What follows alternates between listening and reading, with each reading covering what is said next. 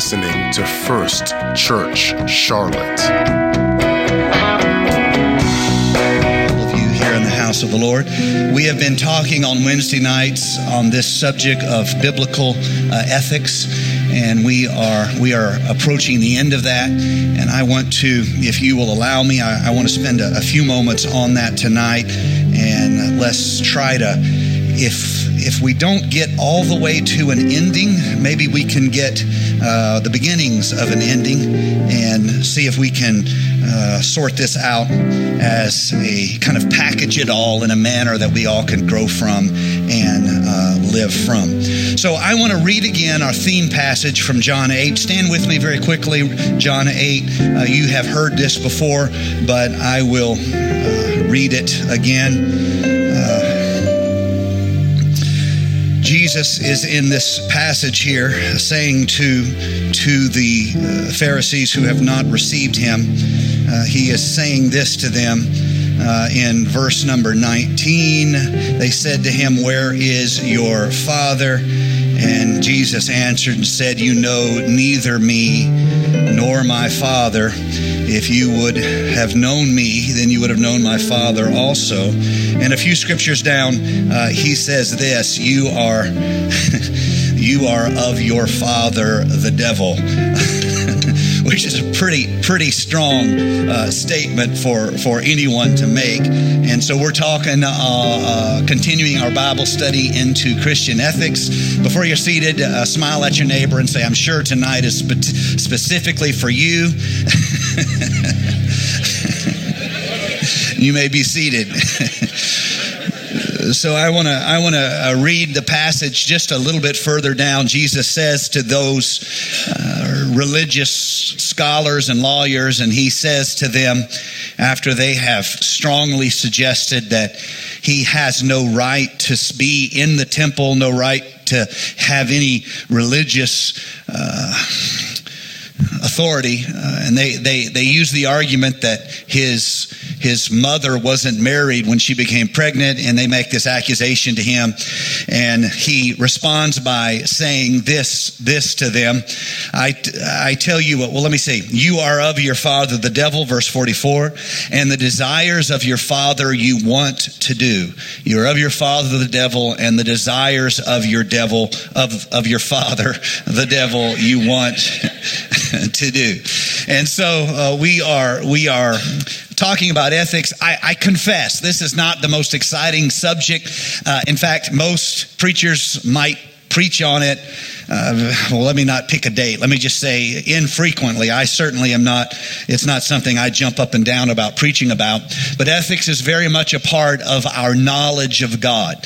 I started out this series making a specific point that ethics flow from the nature of God. He is not of the flesh. He is of the Spirit. His heart is good, and he is love, and he is light. And whereas our nature inclines us to be competitive one with another, to try to take advantage one with one of the other, our nature lends us toward our wants and our lusts. That is of our father, the devil. It is that error that started in Eden, where our nature is turned away from what God intended us to be, and we have turned into this spiteful, harsh, critical, self-promoting type of being that was not what God intended for us to be. And when God invites us to live as, or shall I say, live as of his kingdom or as of his heart, when God invites us to do that, it is an invitation to divine holiness. Holiness is a subject that is of God. It is what God is. God is holy. In other words, he is completely different than us. He is holy. It is in his nature to do good. It is in his nature. He has no need or desire to lie. And as we are transformed, I've talked about this a good bit, so let me just touch it and move along. As we are transformed, we lose the desires of this world. Do you see?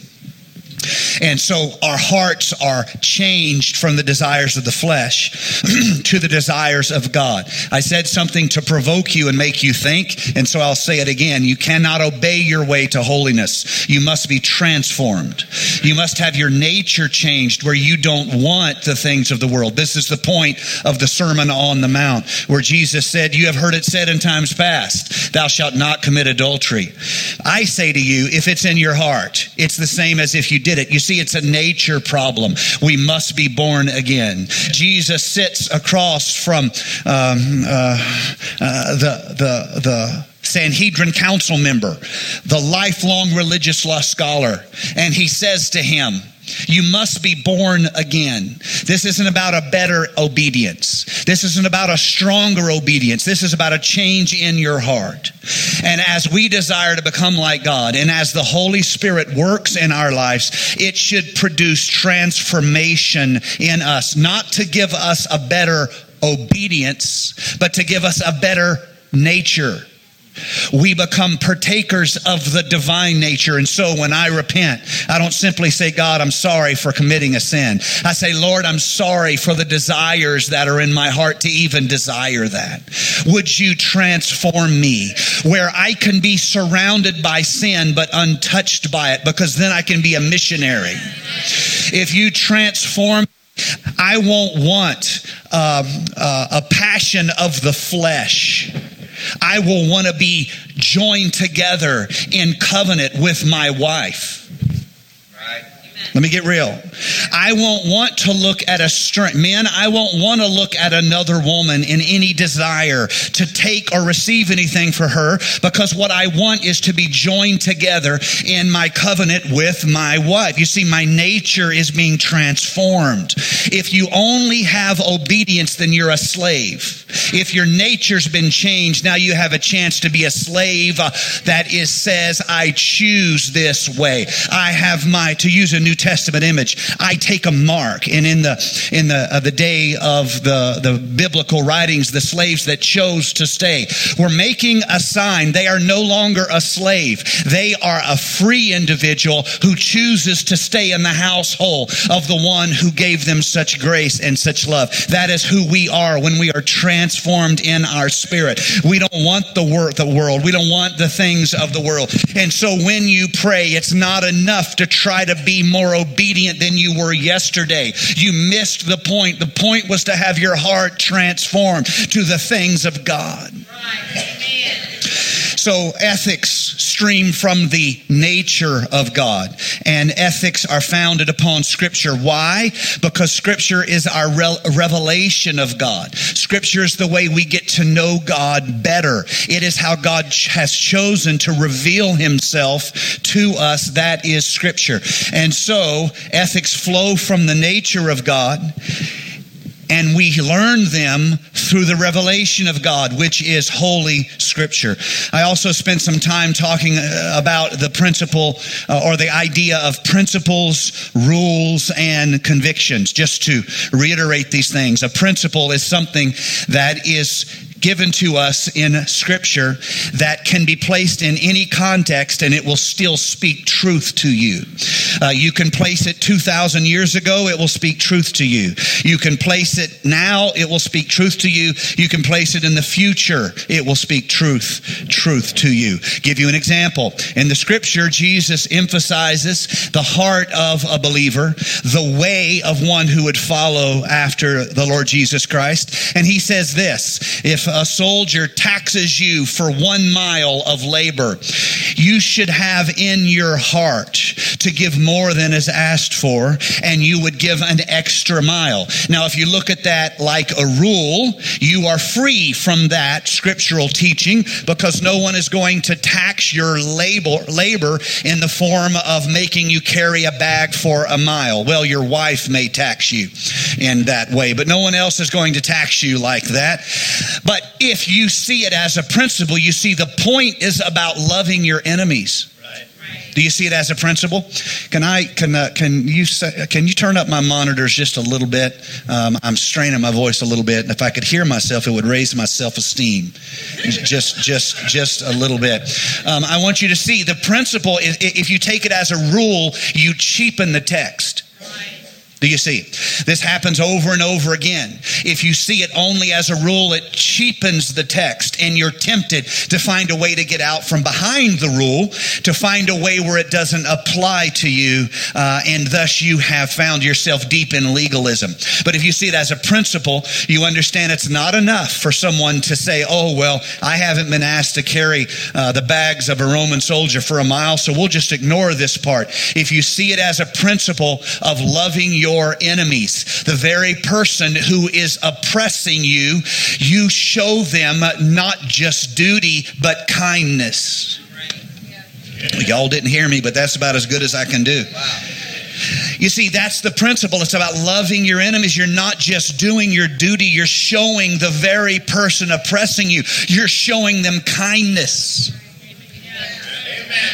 So these principles are foundational. A rule is something specific to a context. You say, I'm not going to do this. That is a rule. We're always tempted to misuse rules and find technicalities where we get around those rules. It is as old as religion itself. And finally, there are convictions. So a principle is something that is overarching our lives. It overarches the generations. It is true in the time of Jesus. It is true in the medieval church. It is true in the 50s. It is true in 2019. It overarches. Almost everything you find in Scripture is in the form of principle. Almost everything the Bible gives us is in form of principle. If I'm going to be a Bible preacher, what I would do is I would preach the principle that is given to us in the Bible. My goal as a spiritual communicator, my goal as a instructor of Scripture, my goal as a teacher of righteousness is to continually place in front of you spiritual and scriptural principles. What you then have to do is apply the principle in the context of your life. You apply that principle in the context of your life. It'll apply a little bit differently concerning where you came from. It'll apply a little bit differently concerning where you work or whether or not you work. It'll apply a little bit differently what your hobbies are. How you apply a rule in your hobbies will be different if you have a different hobby than I do. Do you see? And so the Scripture gives us principle. The job of the preacher is to place the principle in front of you. The job of the believer is to take spiritual principle and decide what it means for them. How am I going to live? You see, when you live a certain way, hear me, I as a teacher, I as a preacher, I don't want to speak beyond the Scripture. I don't want to speak clearly when the Scripture is vague. I don't want to speak vague when the Scripture is clear. I don't want to go beyond the Scripture. I don't want to hold back from less from the Scripture. But your job and my job is to take spiritual principle and apply it in the context of our life. What will that be? That effort we make of applying scripture principle can be three things in your life. We talked about this also. Number one, how you apply spiritual principles. In other words, how you love your enemies. How you love your enemies. It can be one of three things. It can be a statement of your identity. If you are of God, your life should testify that you are His. Your life should testify that your heart is not after the kingdoms of this world. Your heart is after the kingdoms of God. The kingdom of God. You are in this world, but you are not of this world. It makes no sense to say you're a Christian if you're more greedy than your neighbor. You see, it's identity.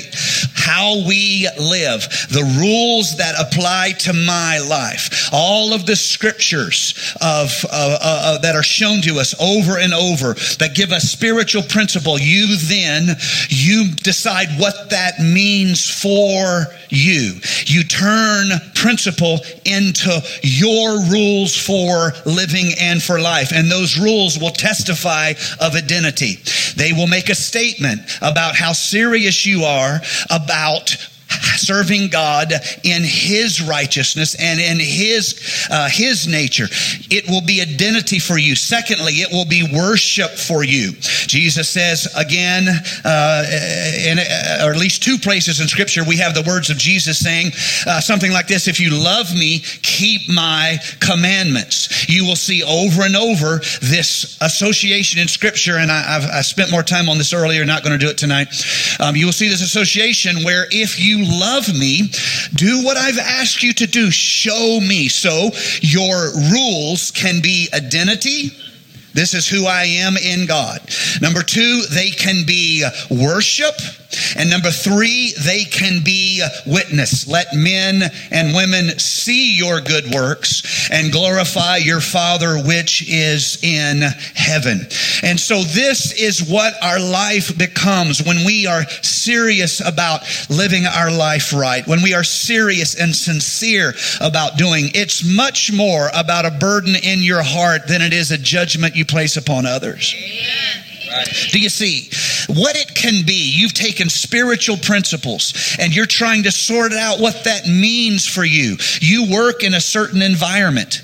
You have a certain set of hobbies. You come from a certain set of backgrounds. God saved you from some things. Your family has some generational curses on it. And so what you have to do is take spiritual, biblical principles and say, what I'm going to do with these to let my light shine. It will be much more powerful if you choose it than it will be if a pastor made you do it. You have to see this. If you do it because I told you, if I turn a principle into a rule, you will lose your witness because everyone will be able to write you off as a member of a cult. You're not doing it for you. You're doing it because of a top-down rule system in your life. But when you say, look, I want my life to... Man, I wish I could preach tonight. I want my life to mean something. I want the way I talk to give evidence of my God. I want the way I live. I want the manner in which I live my life, raise my kids, work my career, enjoy my hobbies. It should testify that you're not of this world. You're of another world. You're not of this kingdom. You're of another kingdom. And so as a preacher, my job is to continually invite you to these principles that are founded and repeated and replace voice after voice after voice. And I'm going to give you some guidelines in just a moment on that. But I want you to see when you choose it, it's testimony. When I make you do it, it's weird. And a bunch of you are nodding your head because a light bulb just went on in your head. When you choose a life that is a testimony of God, it's a, really? You do that? Yeah, I've decided to do this. I've decided that we're not going to go to those kind of places. I've decided. Well, what, does your preacher not let you? No, my preacher has nothing to do with it. The Bible gives us principles to live by, and I'm trying to work it out, and I'm not better than you. This is not a plan of salvation. I can't save me. This is identity. This is worship. This is witness. I don't want to be of this world. Do you see the power of that witness to people who are unchurched, unbelievers? It is identity. I am His and He is mine. This is a covenant one to another between my heart and His, my Creator. It's identity. It's worship. I do it because of His beauty, His glory, and His mercy. And finally, others can see the light of change. I used to be a certain kind of person, but you'll notice I'm not that way anymore. I've been changed and not what I used to be. I've been rearranged since the Spirit set me free. So, all right, moving along. I want to read to you 5 times in the New Testament. There may be a couple more, but this is the big ones. 5 times the writers make lists of sins that are not going to be in the kingdom of God. Now, in some places, it it is clear that these are truly I want to be careful how I say this, because there's a clarity here I'm wanting to give you, but at the same time I'm not wanting to confuse anyone. So let me try to say this carefully. The kingdom of God is the dominion of God working here on earth. That's the kingdom of God now. But a day is going to come when this dominion is going to end, and then we are going to be with him. One writer said, face to face as he is, we're going to be eternal. And so the kingdom of God here has a certain feel, a certain style, and maybe next week we'll go over some of the positive lifts, joy and whatever's good and whatever's positive. The kingdom of God here on earth has a feel, but there also is a kingdom of God after judgment. And so everything after judgment is an issue that becomes primarily salvational. You didn't make it, okay? In the meantime, there's a way of being here on earth before judgment has come. And I'm afraid I'm confusing this more than anything else, but I want you to see the difference between how we answer the question, dearly beloved, how then should we live? Okay, that's here and now. There's mercy for covering us here and now, and there's forgiveness available to us here and now. But so I didn't help that at all. Just scratch that whole part. That was nothing but confusion. But there is a difference in salvation and the kingdom of God here on earth. Okay, so that's what I'm trying to pay at least some homage to here. I'm going to read 1 Corinthians 6 and verse number 9. Or do you not know that wrongdoers will not inherit the kingdom of God? Boy, that's pretty broad, isn't it? Wrongdoers. There's not much chance for any of us. Do not be deceived. Now here comes the lists. These are lists, and they can be helpful to us. Neither the sexually immoral, nor idolaters, nor adulterers, nor homosexual offenders, nor thieves, nor the greedy, nor drunkards, nor slanderers, nor swindlers. Have you ever heard of a church with a standard against swindling? In my whole life, I've never heard anybody taken off the platform because being a swindle. No, I've known more than a handful of swindles. It's just there's a vagueness to it. How? There's some things of the heart that it's easy to make a rule, okay? And man, it's just easy, boom. And then there's some things it's not so easy. When do you become a swindler? I mean, I can think of a couple of people that owe me money right now. Are they a swindler?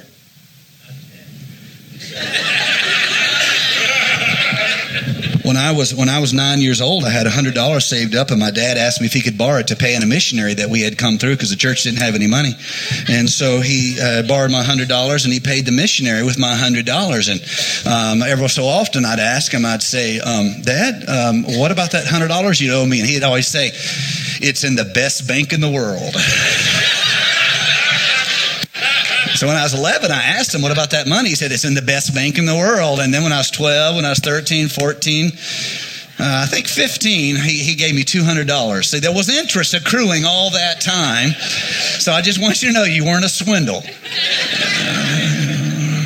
I want you to see. So first is moral offenses. None of those moral offenses are worse than any other. They're all moral offenses. I want to be clear about that. There are some churches that try to treat, and this is a very big issue in our time. There are some churches that try to treat homosexuality as a special class of sin, and they're like specially. The Bible doesn't do that. It's a sin of the flesh. It is a sin of the flesh. They're no better, no worse than any other type of sinner. So a man who can't be true to his wife is just as much of a transgression as someone who is homosexual in their orientation. And I want you to see that, because I think it is fair to say that. First is a list of the immoral transgressions of morality. Then thieves, nor greedy. You ever heard of a church sitting somebody down for being greedy? But they're not going to be in the kingdom of God. There are no rules on the greedy. I've been greedy. Not as greedy as I used to be, but holy moly, you get poor enough long enough, you can feel some greed grow up like a fast-growing shoot of bamboo in your heart. Drunkards, that's easier. Slanderers, oh my Lord.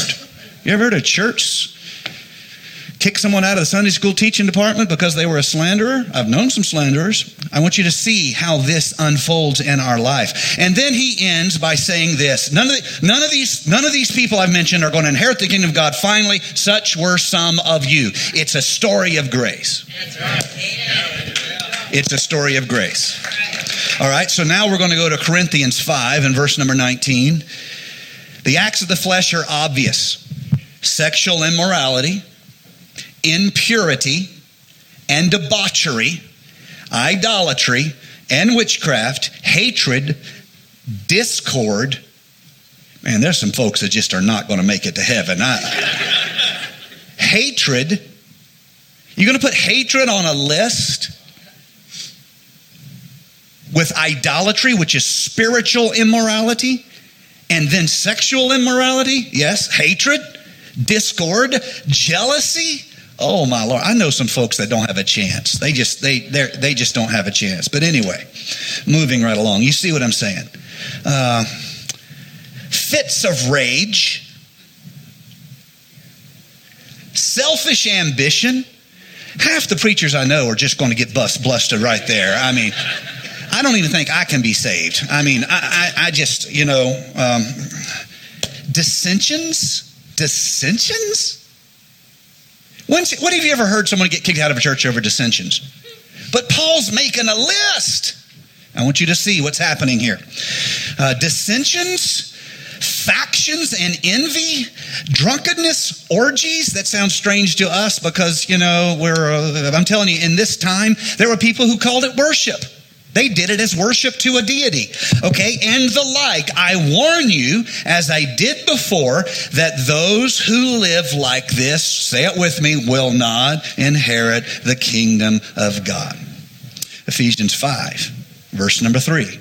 But among you, there must not be even a hint of sexual immorality, or of any kind of impurity, or of greed, because these are improper for God's holy people. Nor should there be obscenity, foolish talk, or coarse joking, which are out of place, but rather thanksgiving. For of this you can be sure: no sexually immoral, impure, or greedy person. Greed beside sexual immorality? Holy moly. Such a person is an idolater, Paul says, has any inheritance in the kingdom of Christ and of God. Let no one deceive you with empty words, for because of such things, God's wrath comes on those who are disobedient. Therefore, do not be partners with them. So, Revelations 22, verse number 12.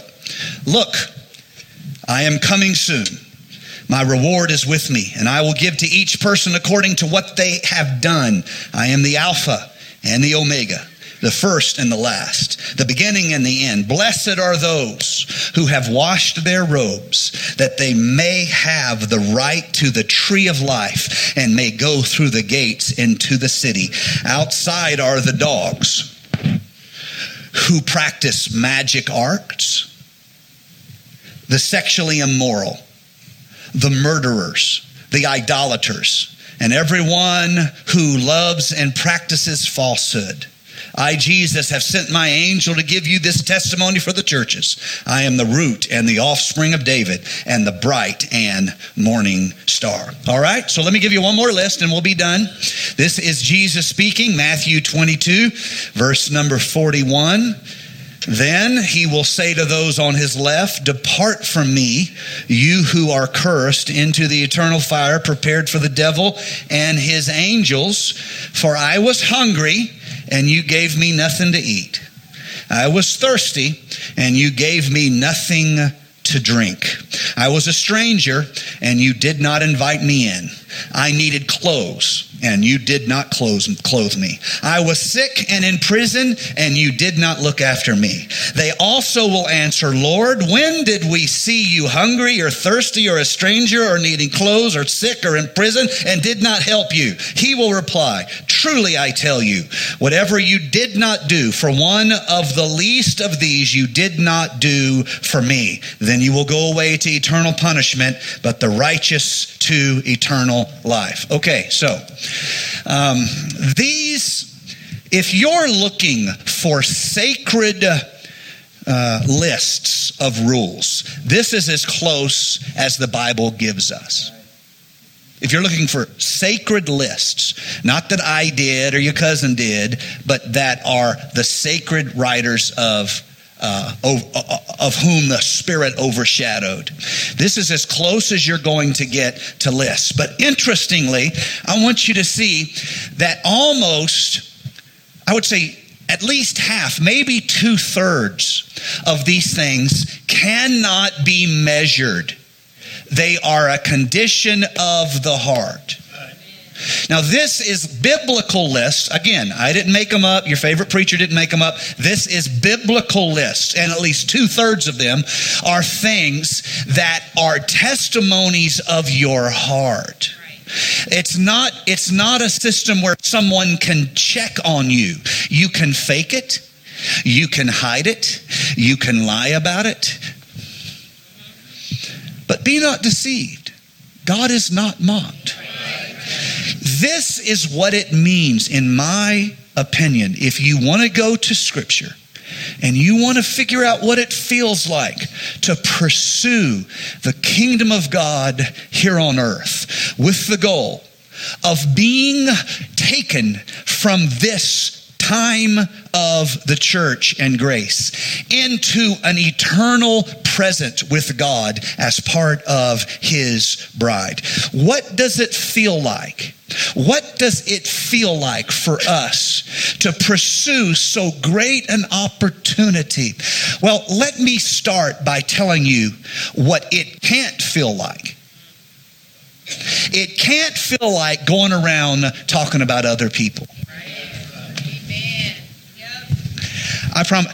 Okay, a lot of this stuff is of the heart. A lot of it is, you can't put some line on it. It's of the heart. But if you seriously commit to pursuing the kingdom of God, you need to find yourself a place. And you say, I go here and I make time to seek after the heart of God. Because if I understand His heart, I have a chance of being of His kingdom. Do you see? And this is why I believe there was such a huge distance between the pursuit of the kingdom of heaven through the manner of Jesus Christ and the pursuit of the kingdom of heaven that so many of the house of Israel had fallen into, where they had taken Torah and they had turned it into measurable lines they apply to other people. It completely changes the feel of it. And it turns it from a pursuit of the presence of God into a community of judgment and exclusion. And that's why they were comfortable bringing a woman caught in adultery to Jesus. And Jesus says to her, where are your accusers? Where are they? Her whole life had been an experience of accusers. The law accused her. Her neighbors accused her. Her own actions condemned her. Where are your condemners? Jesus asked. The law condemned her. Moses condemned her. The priests condemned her. The whole temple system condemned her. But when Jesus made it clear that the kingdom of God was a heart issue to be pursued in humility, they all walked away. That's right. That's right. You see, as long as we have a line whereby we get to decide whether one another are where they should be, we have created a society of the similar to what the house of Israel had created. But as long as we have such a divine sense of God's holiness and God's righteousness, we are never content, never happy being the one to point a finger, because so much of the kingdom of God, we're not even sure if we're getting right. Oh, y'all, that's as good as I can do right there. Do you see this list? There's so much of it, you don't even know if you're getting right. I don't even know if I'm getting it right.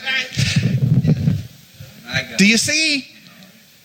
Half of it you don't even know, but it's there, and in the Spirit it's clear.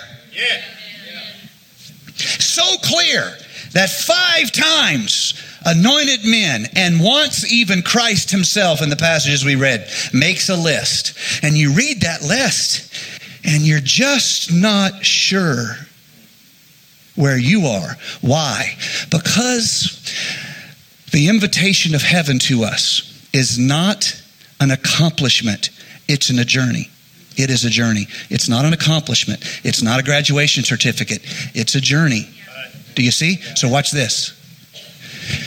Last year, when you read the lists and you thought, how am I doing? That was a year ago. Since then, you've learned some things. And Christ is not ready to, God is not ready to stamp you. He is saying, come a little closer. And so the kingdom of God for all of us is this continual drawing. Could I be a little more generous?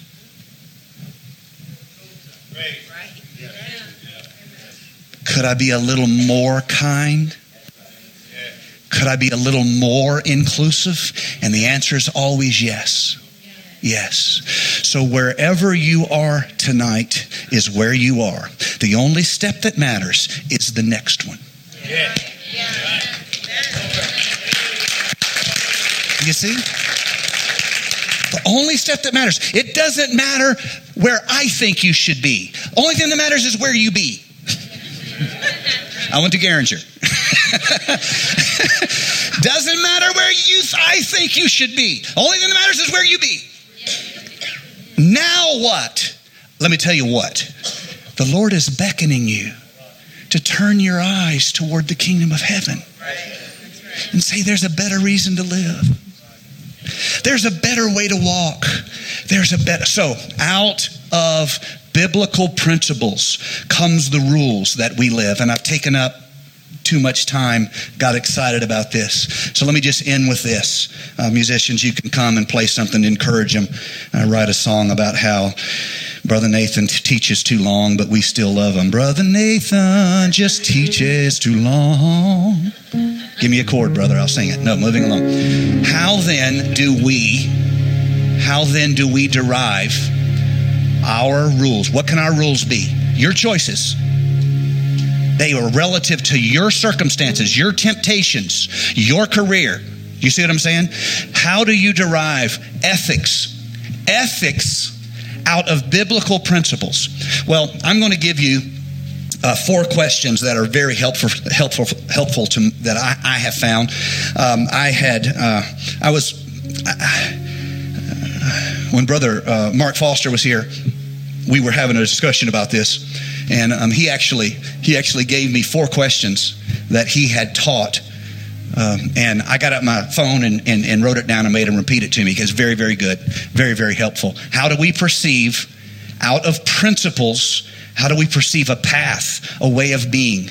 How do we perceive what we're going to do and what we're not going to do? How do our lives become identity, worship, and witness? How does this happen? Okay, so the first question, anything you're trying to figure out whether or not you should or shouldn't do it, the first question is this: is it moral? Most of us, most of the time, know when something is moral, when something is immoral, and when we're lying to ourselves because we just want to do something. Right. Making excuses. The first question, trying to figure out what you're going to do. Is it moral? The second question, is it modest? I don't just mean in the terms of wearing Speedos to the beach. Please don't. No one wants to see that much of you. You have not been in the gym enough to do that. It's an embarrassment. You lose your witness. Can't say it's worship to God. And don't give me the ignorance about you're made in the image of God. Honey, God looks better than you do. I'm not just talking about modest in the sense of showing your hind end too much. I'm talking about modest in every area of our life. Having a sense of walking humbly before our God. So question number 1, is it moral? Question number 2, is it modest? Question number 3, is it in moderation? The difference, modest is what other people decide about you. Moderation is what you decide to self-limit. In other words, you can make decisions that the average person you're trying to be a witness to would think that's too much. You see, 3, is it in moderation? And moderation. Number 4, finally, what is my motive? Because it doesn't matter if it's right. If your motive is wrong, That's right. You've destroyed the good that's in it. 4 questions.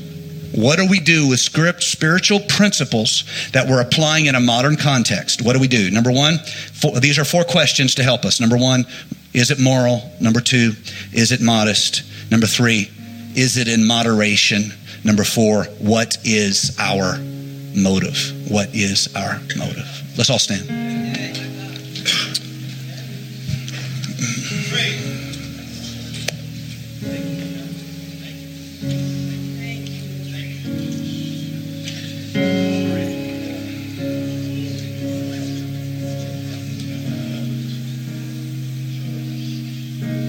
It's all about you.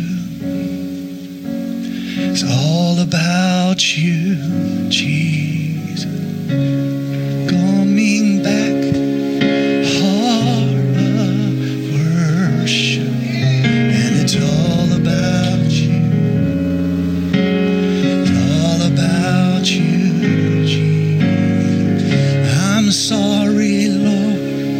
Things I made it, and it's all about you. All about you. Would you bow your head and close your eyes for a moment? I want you to imagine you've lived a full life. I want you to imagine that you're at the end of your life. And there's a deep weariness on you, but there's also a satisfaction. You're surrounded by people you love. And because you're at the end of life, it's really hard to tell the difference between sleep and unconsciousness. It's just, you're either there or you're not there. But in a moment, everything changes and you see this growing light come towards you. And you think it's a dream, but there's some part of you that wonders if maybe you've crossed over. And there you realize you're before the face of God. Just imagine for a moment. At that moment, you look into his face, and this moment makes perfect sense now, but you could never describe it to anybody still in the flesh. It's as though the best song you've ever heard is being sung. It's as though the most beautiful scene you've ever laid your eyes upon and the majesty of nature is before you. It's almost as though the beauty is so indescriptible it hurts, but yet it's whole. And you realize you're standing before the presence, the face of God. And his face broadens in a smile. And he says to you, my child, my child, my child. And you know in that moment, you've been gathered into his heart. You were not your own, but you've been returned to the source. And you're drawn into this indescriptible place of perfect wholeness, fulfillment, joy, completeness.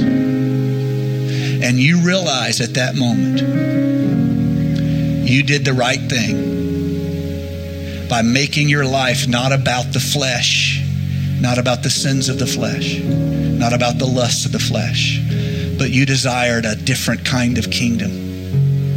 and you sought that kingdom. Church, a day's going to come where if we get this right, washed in his blood, we're going to be with him forever. It's going to be worth every hard mile. It's going to be worth every time you said no to your flesh. It's going to be worth every time you disciplined your carnal nature.